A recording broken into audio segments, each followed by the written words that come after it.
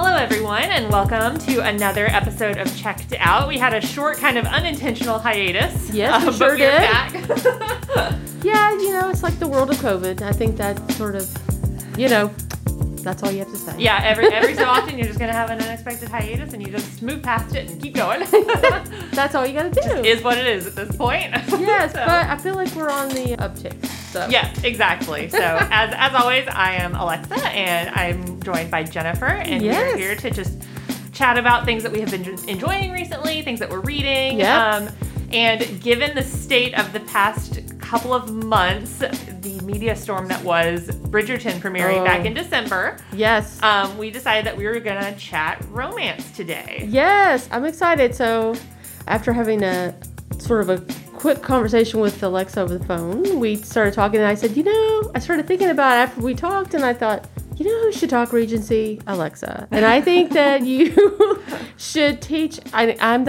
This is all new to me. I don't read a lot of romance, but I started reading started listening to the first book and just totally loved it. Then I started watching the show and then got totally hooked. And then so I feel like there's so much more great Regency reads out there. And I had some questions because I don't really know what deems a Regency. Is it the period or is there other things that has to go into it? So we're going to discuss it. Yes. And I think that this is probably the case for a lot of people right now. I feel like Bridgerton was really a good entry point for a lot of folks who maybe didn't think that they were interested in romance, and then they saw Shonda Rhimes' interpretation of Regency And they were romance. like, sign me up. Yeah, and they were like, okay, yeah, maybe I could get into this. And it really is. Bridgerton, I watched through the entire show twice.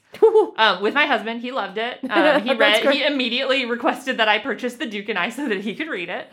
He really enjoyed it.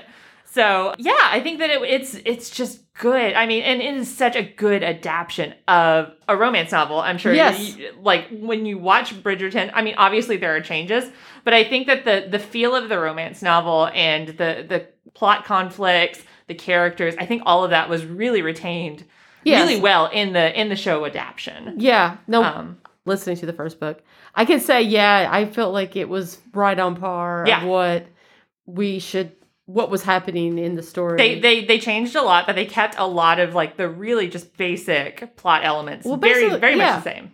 Yeah. So, and what I think is great about the show, for one, the costumes. I just love the costumes. Oh my gosh, phenomenal. I mean, they don't fit what you think. Actually, it's kind of the structure of Regency, but it's got a whole bunch of other things on top. Which I think is really fun. It's definitely not entirely historically accurate. Right, but so if you have concerns, and I know a lot of people who read historical romances are very concerned about historical accuracy. Like if the dialogue isn't quite right, or I was reading a historical romance novel recently, and one of the characters actually used the phrase baby bump, and I was like, whoa, man, that is not accurate. I don't think anyone in Regency England, Victorian England, like any of that was saying baby bump. But it was fun. I don't really care so much about historical accuracy. So I just take it for what it is. I have a fun time reading them and watching them. So it is what it is.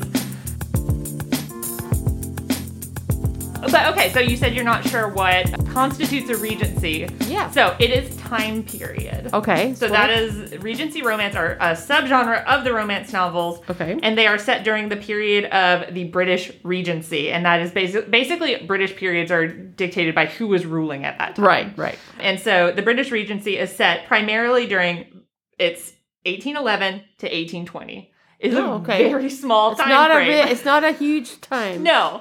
So yeah, it's very small. And I was actually going through, I was just like, and it's very common for people to categorize most British historical romance novels at, like, you just say, oh, it's a Regency romance, even though it's not in the period. Technically be set during then. Right. Not all of them have dates. You just kind of pick up on, like, a lot of romance novels will have, like, this is set in, like, England, 1813 at the beginning of the chapter, and you're like, okay, got it. Not all of them have that, so you just kind of have to go on context clues when it's set. I would think that the Edwardian period is probably like another period where there's probably a lot of romances, maybe? Or am I thinking like Edith Wharton and people like that? Yeah, I don't read a lot of that. I think that probably the stuff that's mostly getting published would be Regency and Victorian. Victorian, okay. Victorian is the other big one. if you're reading a romance novel, you're not entirely sure which period it is set in, there's a really easy way to tell the two apart. If you are reading a Victorian set novel, you're going to see a lot more talk of industry and factories and trains. Oh, that makes sense. Victorian came right after the Regency period. Regency is much more agrarian. You're going to see a lot of talk of farming and towns and villages and carriages and stuff like that. Right. And then once you get into the Victorian period, it's going to be a lot more industrialized. Right. We're living in London and Yes. we're whatever. Yeah. Yeah. Okay. In Regencies, you're going to see people in London, but they're going to be like riding in a carriage around Mayfair and right. that whole stuff. So yeah, I recently read a Victorian romance novel, and the primary conflict was the heroine was wanting to save a building that she had been inherited from turning into a factory. Oh, okay. And she wanted to instead turn it into like a clubhouse for women to do like knitting and sewing and stuff like that. Of course, not like trying to get the vote or anything. Yeah, no. Let's not get crazy. But that's a really easy, quick way to tell the difference in what time period your novel is set in. If Which it's is not been dated for you. Yeah, that's great. That's a good tip. Did a little research into Regency because obviously I'm sure I've read this before, but I just wanted to make sure I had all my facts straight before I came on here. The Regency romance novel is all thanks to Georgette Heyer, who wrote the over 24 novels that were set in the Regency. And she started writing these in 1935. I recognize the name. Yes, and I hope I'm pronouncing that. I think it's spelled Heyer. I believe you're pronouncing it right. I think it's Heyer. And so she wrote, like I said, 24 novels set in the Regency until her death in 1974. She pretty much established historical romance as a genre single-handedly. Wow. And Regency romance. That's so cool. It's really cool, yeah. So her first Regency romance novel is called Regency Buck. And it was published in 1935. It was the first of her novels set during that period. And it is one of her few novels that combines the two genres for which she is known, which is Regency romance and the mystery novel. Ooh. So we're kind of right up my alley. That story is set in 1811 through 1812. And another kind of fun fact about romance novels as a genre is the first bodice ripper, which is like when they started to get like a little bit sexier, like... Yeah. Regency Buck, not super like racy stuff. Very much just like. So if you were thinking of these would be like the Harlequin romances that you would see where there was like Regency Buck is not Bridgerton. Yeah. Then you move up and then you start actually having some words that maybe express certain things. Yeah, exactly. So the very first modern bodice ripper that was published was by Kathleen E. Woodiwiss, and it is called The Flame and the Flower. It was published in 1972. Gosh, that's a long time. Yes. So it took a really long time, and The Flame and the Flower is definitely something that by today's standards would be considered extremely problematic. Oh boy. Any romance novel that you read that is going to be set in from between like the 70s through like early 90s, I would say, sexual assault highly common in those books. Yeah. Because it was not considered like appropriate to have a woman seeking out premarital sex, premarital relations. So the only way this is going to work is if someone tries to attack her. Exactly. Whatever. So it was a way of removing the agency so that it could then happen. And gosh, that is terrible when you think about it that way. I know. Yes. So yeah, it's if you go out and seek The Flame and the Flower, be prepared. Be prepared. It is not going to be politically correct. There will be a lot of problematic aspects in it. You have to take it for what it was. It was published in 1972, and it was the first book of its kind. So it's going to look a lot different.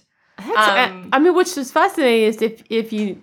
do you know if she went on to write more of those books? Yes, she did. Okay. And they were all very much the same. Like I said, whenever I started reading romance novels at a very young age, I started reading V.C. Andrews at a very young age. So, oh my gosh, really? I think everyone read some of those. Everyone's probably read Flowers in the Attic at this point. It's fantastic. I feel if you like haven't read Flowers in the Attic, yes, you should. I feel like when you were growing up, they just handed you one of those books and said, read this one. Flowers in the Attic is kind of one of those books that gets passed around, and it's like super weird and scandalous and gothic, and I wouldn't call it a romance novel. It's definitely more like a gothic family drama. It's like creepy. Yes. But so creepy. It's great.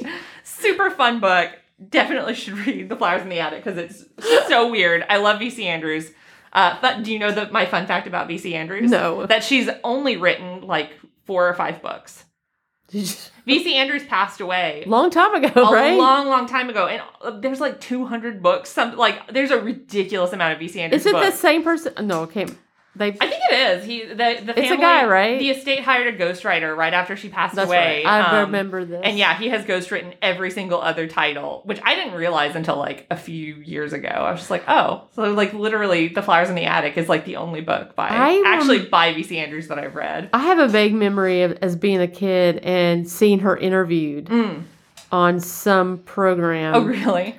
She just seemed like your grandma, like just like a normal person. And I'm She's cool, man. And I'm thinking, you wrote that weird book. She thought of you wrote that weird book. Oh man, it's great. Which I'm like, ooh, okay. Yeah, and all of the ghostwritten books I think follow a very similar premise. All the ones that I've read anyway, where it's just like a young girl, typically an orphan, typically with a foster family or an abusive uncle, or falls in love with a cousin, or there's always a forbidden aspect to them. Great, really just like pulpy, like super fun stuff. Yeah, they're great. Love them.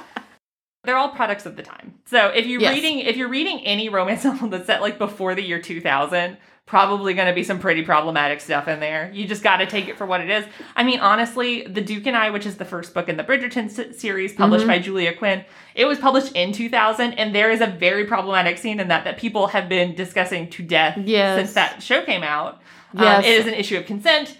Simon is slightly inebriated, and there's a question of consent whenever he is having relations with his wife, Daphne. So even as recent, I mean, the book is like 20 years old at this point, so it's not super recent anymore. Right. But that just kind of goes to show that these are things that the genre as a whole tends to include.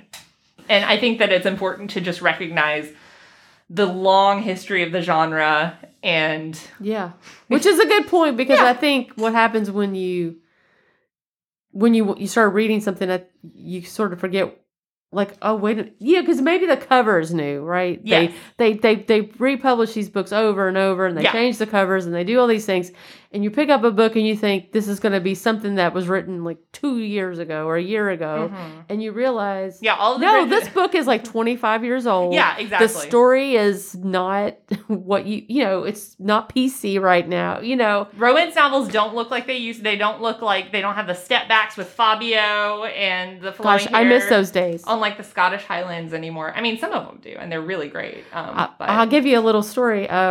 So when I was going to UK, I got to intern at the art museum on campus, and one of the shows that I got to actually hang at was a romance cover art. That's great. The gentleman who painted those, I can't remember his name. But he had done, I don't know how many covers, and he did them in oil. He painted them in oil paints. They're beautiful, and they're huge. And he donated. The show was kind of traveling around, and I got to hang it at you. And so and at least my memory serves, there at least were 4 Fabios, and it was just whoa. They're just great. They were so fantastic. Yeah. It was so much fun. I just love the old school romance covers. Like, they're so beautiful. Like, and like you said, like, it's real art. Like, they're like oil paintings. They're beautiful. I mean, these were giant oil paintings. Yeah. Of Fabio's head was like, I don't know, like huge. He was like a big Fabio, and this blonde, beautiful flowing hair. I'm like, oh my gosh, that's Fabio. That's awesome. So that's fun. So I think that it's really important to take context into consideration when you're going through and you're reading these romance novels. And I will say, modern romance novels, the things that are getting published now, very, very much the genre has changed, and it is not that anymore. So if you're reading a romance novel from this year, last year, like the past 5 to 8, 10, I would say they're so cognizant of things like that now. And I think a lot of publishing is at this point. Well, yeah.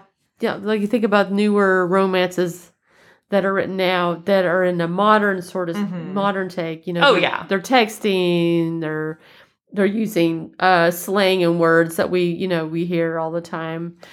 Do you enjoy those, or are you more someone who likes to read more of a historical? I'll read a contemporary romance. I loved The Kiss Quotient by Helen Hoang. I read one of my favorite romance novels I read all last year was called The Roommate by Rosie Danan. It is her first book, and it was delightful. It is about a young woman who moves across the country to follow her childhood crush. Oh. She thinks that she is going to be moving in and sharing an apartment with her childhood crush. He's going to rent her out the room. And as he is driving her to the apartment, when he picks her up from the airport, he tells her that he is going on tour with his band, and he has sublet his room to a stranger. And the stranger turns out to be a very beautiful porn star. And he's like, I think that, I feel like maybe it has to have been based on something, but he's just like a very like famous, like woman-focused male porn star who's like very into like making like porn that women enjoy. Okay. And she's just like this like little cringing socialite who's like very sheltered and has just like uprooted her life to follow her childhood crush. And it is so good. Oh my gosh, it's so cute. Loved that book. So yeah, I like a good contemporary romance. That one's really fun. And yeah, like I said, The Kiss Quotient was really delightful. That was from a few years ago. And what else have I read? The Bromance Book Club is another really great one. Some of these titles I recall, yeah, from like just seeing them come across. It's a good time for adult romance right now. Oh my gosh, how could I forget Beach Read by Emily Henry? Oh, I don't know that one. Oh my goodness, it was so good. Loved that one. That was another of my favorites from last year. It's about two authors who knew each other, and they were like college creative writing class rivals. Oh, okay. And one of the woman who writes like modern, like women, like chick lit. Right. She has inherited a house in this little beach town because her father has just passed away. And when her father passed away, she discovered that he had been having an affair. Oh, no. And so she moves into this house to like get it ready to sell because her dad passed away and he left her this house. And living in the house next door to it is her college writing rival, who is now like a very serious like literary fiction author. And they have to live next door to each other in this beach town. Oh. Extremely good. Really fun. He's like there doing research on a cult that was in like a nearby town. And then they decide to each try and write a book in the other genre. And they have like a bet. Oh, how cute. Really, really good. I love that. Yeah. And she apparently writes YA novels too, which I have not read her YA novels, but I bet they're delightful. Oh, I have to try that. Beach Read is fun. Really, really good. I like fun. I mean, I like fun. I'm more of a mystery person. Mm-hmm. I will occasionally pick up something that might have a romance. I feel like the murder cult in Beach Club or in Beach Read would really kind of like call out to you. That's what probably grabs my attention, which is, I don't know what that says about me, but I'm like, oh, is there a murder cult? It was a really good subplot. I enjoyed that part of the book. Like they have to like go around and like do research with each other. So she takes him on all these like fun like meet cute date ideas, and he takes her to go like interview people who like are relatives of people who were in this death cult together. That's funny. It's a good book. Really, really enjoyed Beach Read. She has a new one coming out soon that I'm super excited to read too. It's funny because when I read mysteries, if they're the cozy mysteries, there's always a romance involved in those, right? And so that's fine. Mm-hmm. But sometimes I'll read and think, okay, move on. Yeah. We know you like that guy, so let's just get to the... Honestly, that's why solving the crime part. That is why I am a romance reader, I think, because if I read a book like that where the romance is like the subplot, I'm just like, more of that. More of that, and I'm the other way. Romance. Yeah, I'm exactly. Like, get to the crime. So...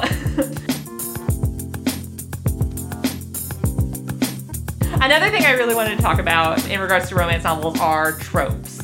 Oh, yeah. Tropes are very, very important to the romance novel. Yes, they are. I would say yes. So common things and tropes that you see in specifically Regency romance novels are references to the ton.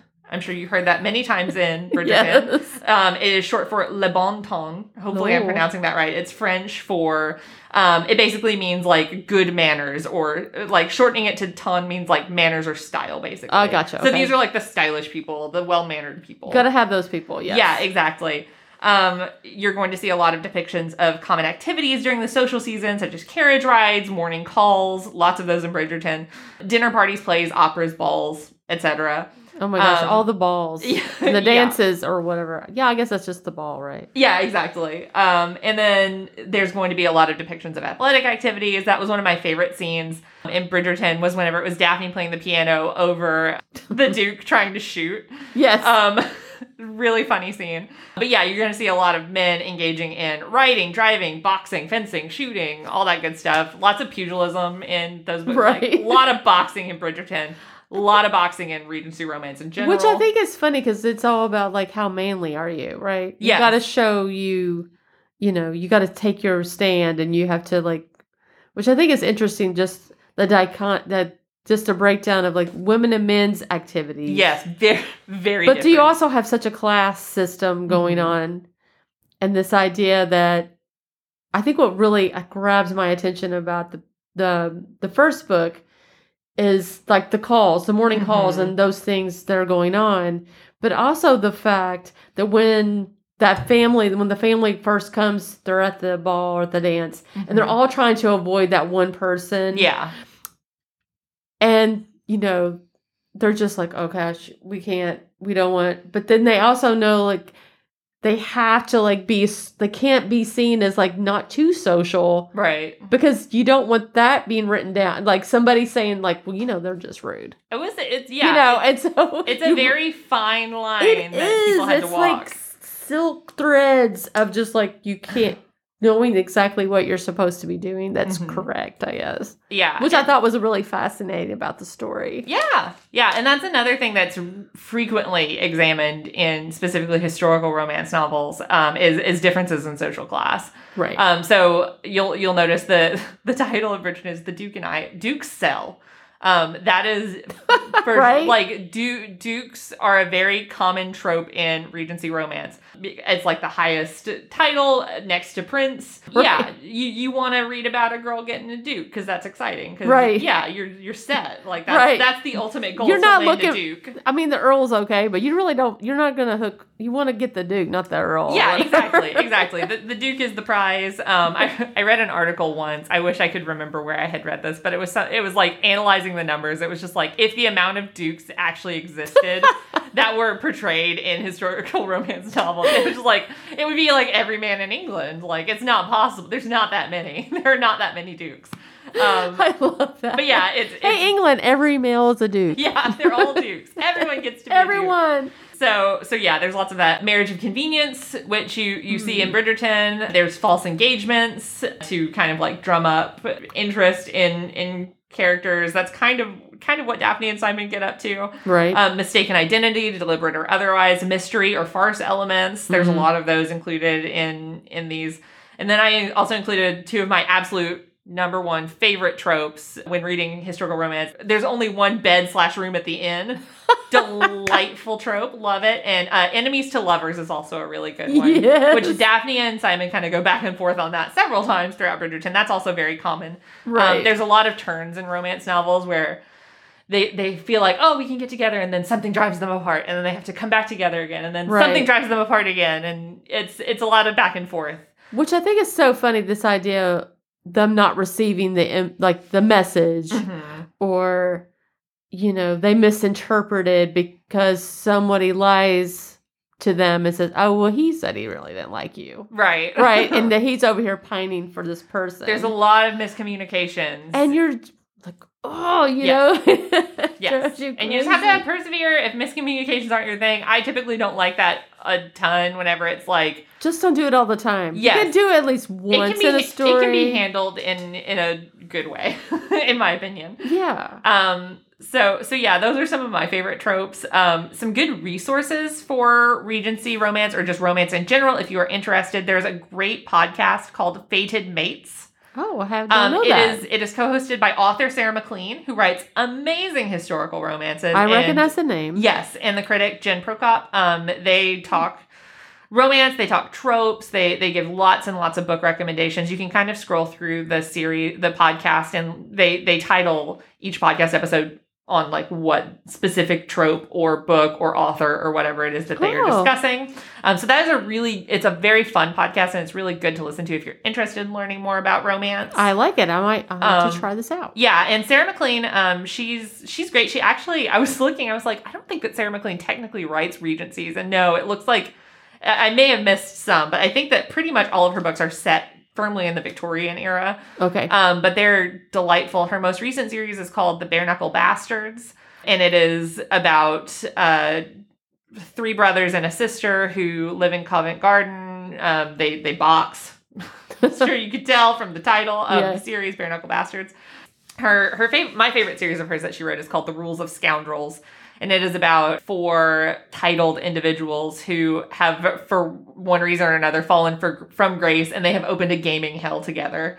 I should have Googled this. I have no idea why they were called gaming hells. It's a casino. I don't know why they call them hells, but that's the term of the time. That's interesting. I have to figure out what that. Yeah. Yeah, I don't know why. I don't know why they called that. But that's a really, really fun maybe because series. It's like a den. I guess. You know, maybe it's like a den of iniquity. Yeah, like that, maybe. That's my guess. Again, I should have Googled it, but that's one of the things I didn't research before I came. That's your homework, everyone. It's it's like how the term rake, the actual term is rake hell. I don't know why. I don't know why it's called a rake hell. I don't know. Probably thinks England. That's all. Yeah. As far as other really famous examples of historical romance, if you've ever heard anyone talk about historical romance at all, you've probably heard them mention Lisa Kleypas. Yes. Her Wallflower series, I would say, is probably her most famous, and people love the Wallflower series. It's really good. A few that I have read recently that I really enjoyed, The Duke Who Didn't by Courtney Milan. Again, technically not Regency. It is technically Victorian, but it is set in a multicultural village called Wedgeford in England, and both leads are Chinese, which I thought was awesome. It's so delightful, really cute. This. Yeah, it's the first in a series. The first one, The Duke Who Didn't, just came out, so she's gonna have more set in the same village, I believe, because the series is called The Wedgeford Trials. So, and it's about this little village that has like an annual, or I think it's annual. It's an annual tradition where they do like a big game of like hide and seek, basically, with like. It like capture the flag, essentially. Right. It was super cute. Love that it was multicultural. As far as best known Regency authors, Julia Quinn, Bridgerton, Lisa Kleypas does have some Regency series. The Gamblers of Craven, I would say, is probably one of her more famous ones. Elizabeth Hoyt, who wrote the Maiden Lane series. It's a huge series. So many books in that one. Courtney Milan does write some series set in Regency. My all-time favorite, #1 Regency romance author, Tessa Dare. I love her. I've mentioned her on this podcast many times in the past. She has a series called Spindle Cove, which is set at a seaside village for like ladies of delicate health who go there to like recuperate and like take the waters.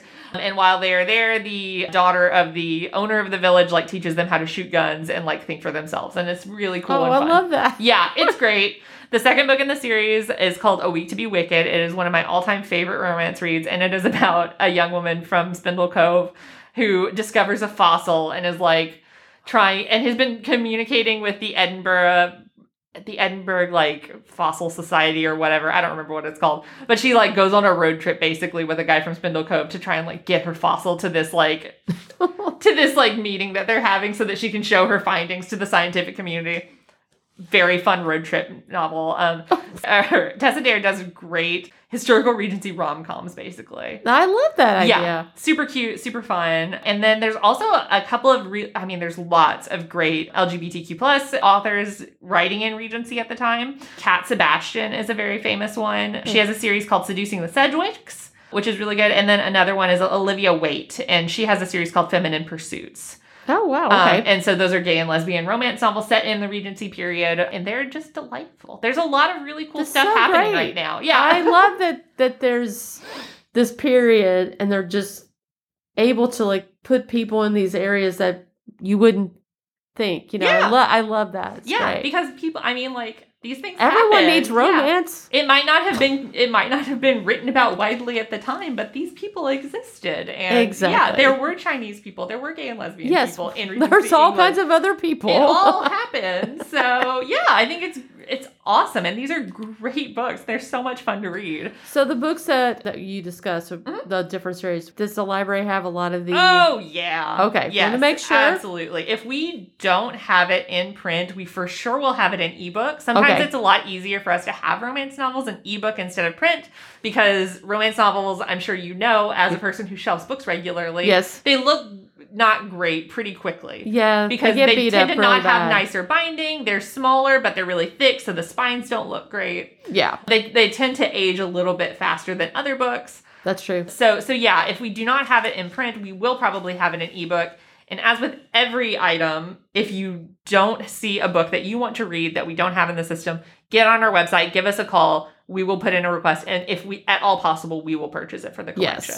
Yes, we're pretty good at doing that. Yes, if you want to know how to do it yourself, we will happily show you. Yeah, it's just a form on the website. You fill it out with what book, and if we can get it, we will. Yes. Period. Yes, they really do try. Yeah, sometimes it's not possible just because our vendor might not have it. It might be out of print, etc. But generally speaking, we can and will order something. Yes. So keep that in mind.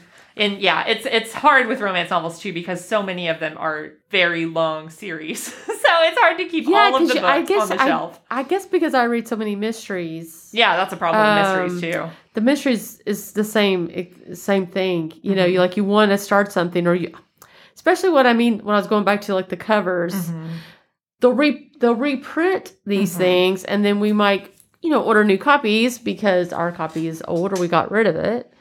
And then you see it and then you maybe go, oh, this looks really good. And then you realize it's like book 5 of like a series that's like 80 books or something. I will say that I think that romance novels and cozy mysteries in particular are excellent at letting you read a book out of order. Yes, and that is very true. I was going to say, with the cozy, for sure. They will catch you up in those first chapters, and you can just proceed and live your life and just read it out of order. And romance novels are generally pretty much the same. Yeah, so that's great that they give you like that preview, previously on. The first Tessa Dare book that I ever read was 5th in the Spindle Cove series, and I think 3rd in I can't remember the other series, something about castles. But yeah, it's a crossover book, and it's 5th in one series and like 3rd in another. And that's where I started. And you're like, and I was like, this rules. And then I went back and I read the other ones. But yeah, no, it was fine to read standalone. There are other characters who show up whose stories have already happened. So I guess in a sense, you get some spoilers if you don't want to go back and read, but it's just like, it's a romance. Who cares? It's fun. But if you enjoy it, then now you know, and then you can like, okay, I'll wait. Yeah. Until the next one comes out. So keep that in mind. If you start a series, it doesn't really have to be at the beginning. Yes. Especially with romances and cozy mysteries. Before we move on to what we've been reading, I want to also plug a few resources online. In addition to the Fated Mates podcast, I would also recommend for just romance book reviews, Smart Bitches Trashy Books is an excellent website for that, all about romance, and then Eye on Romance. Are all good for just like new books coming out, reviews, what we're reading stuff, articles, things like that. Those are the places that I kind of try and keep my eye on for new titles. See what's coming out. Yes, exactly. That's very good. Well, thank you for sharing your Regency knowledge with us. For what it is. No, it's so funny because after I messaged you, I thought, she needs to talk about Regency because I don't know a lot about it. I don't read a lot of romances. I really enjoyed The Duke and I, and I really enjoyed the show. And I thought, maybe I'll read some more. Yeah. And which, that's saying a lot for me because And since we did talk I'm so firmly stuck in Mystery Land. Since we did talk about contemporary, I do think that you should give Beach Read a try because I really do think that you Okay, would love I think I will check that out. That would be a fun one for you. Because it's the small little beach town full of like cute little quirky characters and a death cult and And I love anything. It's so weird. Like I read a lot of cozies, and I catch myself, and I don't think I'm always like conscious of the fact that a lot of the books I read are set in like the same type of place. And I'm like, Cabot Cove. I'm very a beach person. So if it's in Maine or Connecticut or it's in, on the coast of Sag Harbor, I'm like, I'm there. Yeah. Like I don't know what it is. I love the old Connecticut woods and then the beaches around the corner. There you go. I'm there, Rocky Coast, yes. Beach read is for There's going to be a body there, and we're going to have a mystery to solve. That's my thing. I mean, hey, you got to know what you like to read. Everybody has like their catnip. That's what Becca, our former assistant manager, used to call it, is your reading catnip. And for her, it was boarding schools. If a book had a boarding school, she was like, I'm in. Yes, a boarding school book. I will read it. You know, I love boarding school books too. Yeah. And it's like tropes that you like. I love it. And it's fine. One of my favorite movies is Gosford Park. I love stories that are like that, where there's the downstairs and the upstairs. And so, there's just certain things that appeal to you. And you're just like, yes, I will read that. Yeah. I had a coworker. She doesn't work here anymore. She and I both were mystery people and boarding school people. And so we would always be on the quest looking for things that were set in a boarding school. And if there was like a mystery to it, that was like 100-point score, Yeah. Oh, yeah. And I have like some really specific ones too, because I read Uprooted. Oh, yeah. And I also love Howl's Moving Castle by Diana Wynne Jones. And I'm just like, I need more like really grumpy wizard fantasy. Takes an apprentice. Like, how do I find that? It's like, there's not enough of it, but I love it. Yeah. And I was to say that movie has a great feel. That story has great. Yeah, Diana Wynne Jones is just like, her stuff is delightful. And really the Miyazaki adaptation of it is also very great. good. Yeah. Yes, I love those books too. Yes.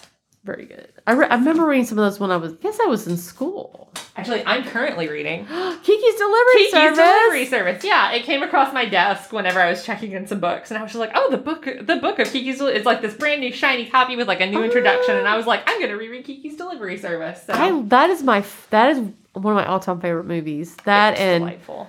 I love Your Neighbor Totoro. My son right now is on a Miyazaki kick. He loves My Neighbor Totoro and Ponyo. We just watched Ponyo for the first time. And now he runs around the house. So there's a part when Ponyo says that her mom is really big and beautiful and scary. And he runs around the house and I'll say, I Ponyo. And he calls my husband Wizard Dad and I'm Scary Mom. And I'm so proud. You're like, you too be proud, son. I was just like, I'm so glad that I'm Scary Mom. I love it. So yeah, we're a big Miyazaki household right now. I will. That you couldn't go wrong on that. No, I can't argue with that. We love a Miyazaki movie, so we're very happy. Oh my gosh. Yeah, I love all those movies. Yeah. But that was Kiki's probably one of my all-time favorites. Yeah. The book is wonderful. I don't know if you've read the book. I have not. But yeah. I'm going to have to now. I'll put it on hold as soon as we're finished. Yeah, it's delightful. I love it. So what have you been reading? Well, let's see. So I unexpectedly started reading a lot of things, and of course we didn't podcast. Right. Yeah, we missed a couple months, so we got a lot to catch up on. I went through this, I don't know. I think it all started with poetry. Mm-hmm. I happened to read or notice, and this person is kind of hit or miss, or you can like them or you can dislike them, whatever your take is. But Rupi Kaur, she wrote a couple of different books of poetry that became really popular, Milk and Honey. Yes. But she has a new book called Homebody, and it has the same sort of feel as her other two books.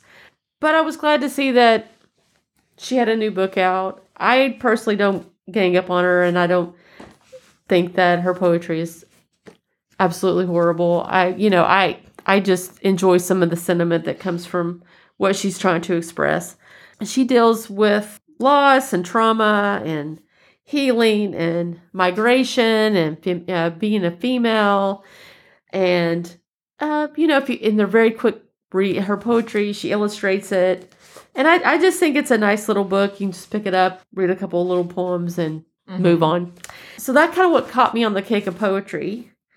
And so I read her book, and then I started a series of another book of poetry by Amanda Lovelace, and I'm going to tell you a little bit about her. So she has a series called Women Are Some Kind of Magic. Okay. And every book of poetry is about magic. It's like a fairy tale, and it's about women empowerment, really. Mm-hmm. So this particular book that just came out is called Break Your Glass Slippers. And so all the books are about her sort of moving forward, taking the female trope idea of the fairy tale, but it's reversed. Okay. In that I don't need a prince to save me. You don't need the glass slippers. And so there's been several of these books, and each of them have a catchy title like that. And it's just a fun, it tells you a story, but it's all in poetry form. And it's just really lovely. It's just so nice to read a poem. Yeah. It's just, so the first, one of her first books were called The Princess Saves Herself in this one. Okay, so I just found them fascinating and fun. And I saw that she too had a new book of poetry. So I was like, you know what? It must be meant for me to read some poetry. So then that led me on the other path. And I don't know if you've heard of this book called The Crying Book. No, I haven't. I'm like adding stuff to my Goodreads as you're talking. So this book is, this woman, her name is Heather Crystal. Mm-hmm. She is also a poet, but after she had a friend die of suicide and had a really hard time dealing with the fact that her friend had died, but she's also pregnant with her first child and was dealing with a lot of that, a lot of hormones, a lot of emotion. Then giving birth to the baby and then finding herself dealing with postpartum depression and not really able to really kind of filter and understand why her friend had killed themselves. And so she started researching crying and understanding tears and crying and found that there really wasn't a lot. And so she sets on this quest to understand crying. Okay. And it's about herself. It's a little bit of a memoir, but it's also about just crying in culture. You know, boys don't cry. You know, you're seen. Women are seen as weak if you cry. You know, things like that. And so it's like the history of crying. That sounds fascinating. And I just really couldn't put it down. It's very moving and touching in places. It's kind of thought-provoking. It makes you sort of think about just yourself a little bit. Yeah. And about what makes you cry, how crying is therapeutic. Sometimes you know, it's like you say, well, you'll have a good cry, you'll feel better. Mm-hmm. Well, yeah, sometimes you do. Yeah. You know, sometimes you can't stop crying. Right. And part of it also is how you look when you cry. You know, when you have the really ugly cry and you look terrible, you just look bad. Mm-hmm. And it's like embracing that idea too of appearance and how you change when you cry. Mm-hmm. So I just found it fascinating. I just think if you have any interest in some kind of quirky sort of thing, this book is it. Okay. It's really great. I highly suggest it. Great. The other book I read, which I kind of got triggered on this by listening to a podcast, and they just happened to mention if you listen to any true crime or old stories of crimes that have not been solved, were the Pinkerton Detective Agency that started. And there were, they actually were, they started off just being they were private security. And then eventually they ended up working with President Lincoln before he was elected. I think he was newly elected. And President Lincoln had death threats all the time. And he was nearly killed. Mm-hmm. And so he realized he needed some kind of security. Right. But he didn't want it, but he kind of knew like he had to go on this tour. So he needed to have somebody. So anyway, the Pinkertons come involved. And one of the people they end up as part of this protection is a woman. And she is the first female detective, and she was hired by Alan Pinkerton, who started the Pinkerton Detectives Agency, and she will go on to be and train all other female detectives that work with the Pinkerton Detective Agency. And that's cool. And so this is called The Pinks. It's by Chris Ennis, E-N-S-S, but it's the true story of the Pinkerton Detective Agency and all the women detectives that worked through Pinkerton. It's really well researched. I learned so much about it. I knew some about the Pinkerton Detective Agency and some of the big cases that they solved. And they will later become the Secret Service. But it's about the women who really sort of became the spies, the trusty people that get into the group, they're the ones that get to be friends with the girlfriend of the guy who's nobody the killer. suspects the women to be a spy. No, right? So nobody's looking at it that way. Cover. And what is great about the very first character, Kate Warren, is that there was a advertisement in the paper, and it was like looking for detectives. So she walks in, and they're like, "We don't hire women.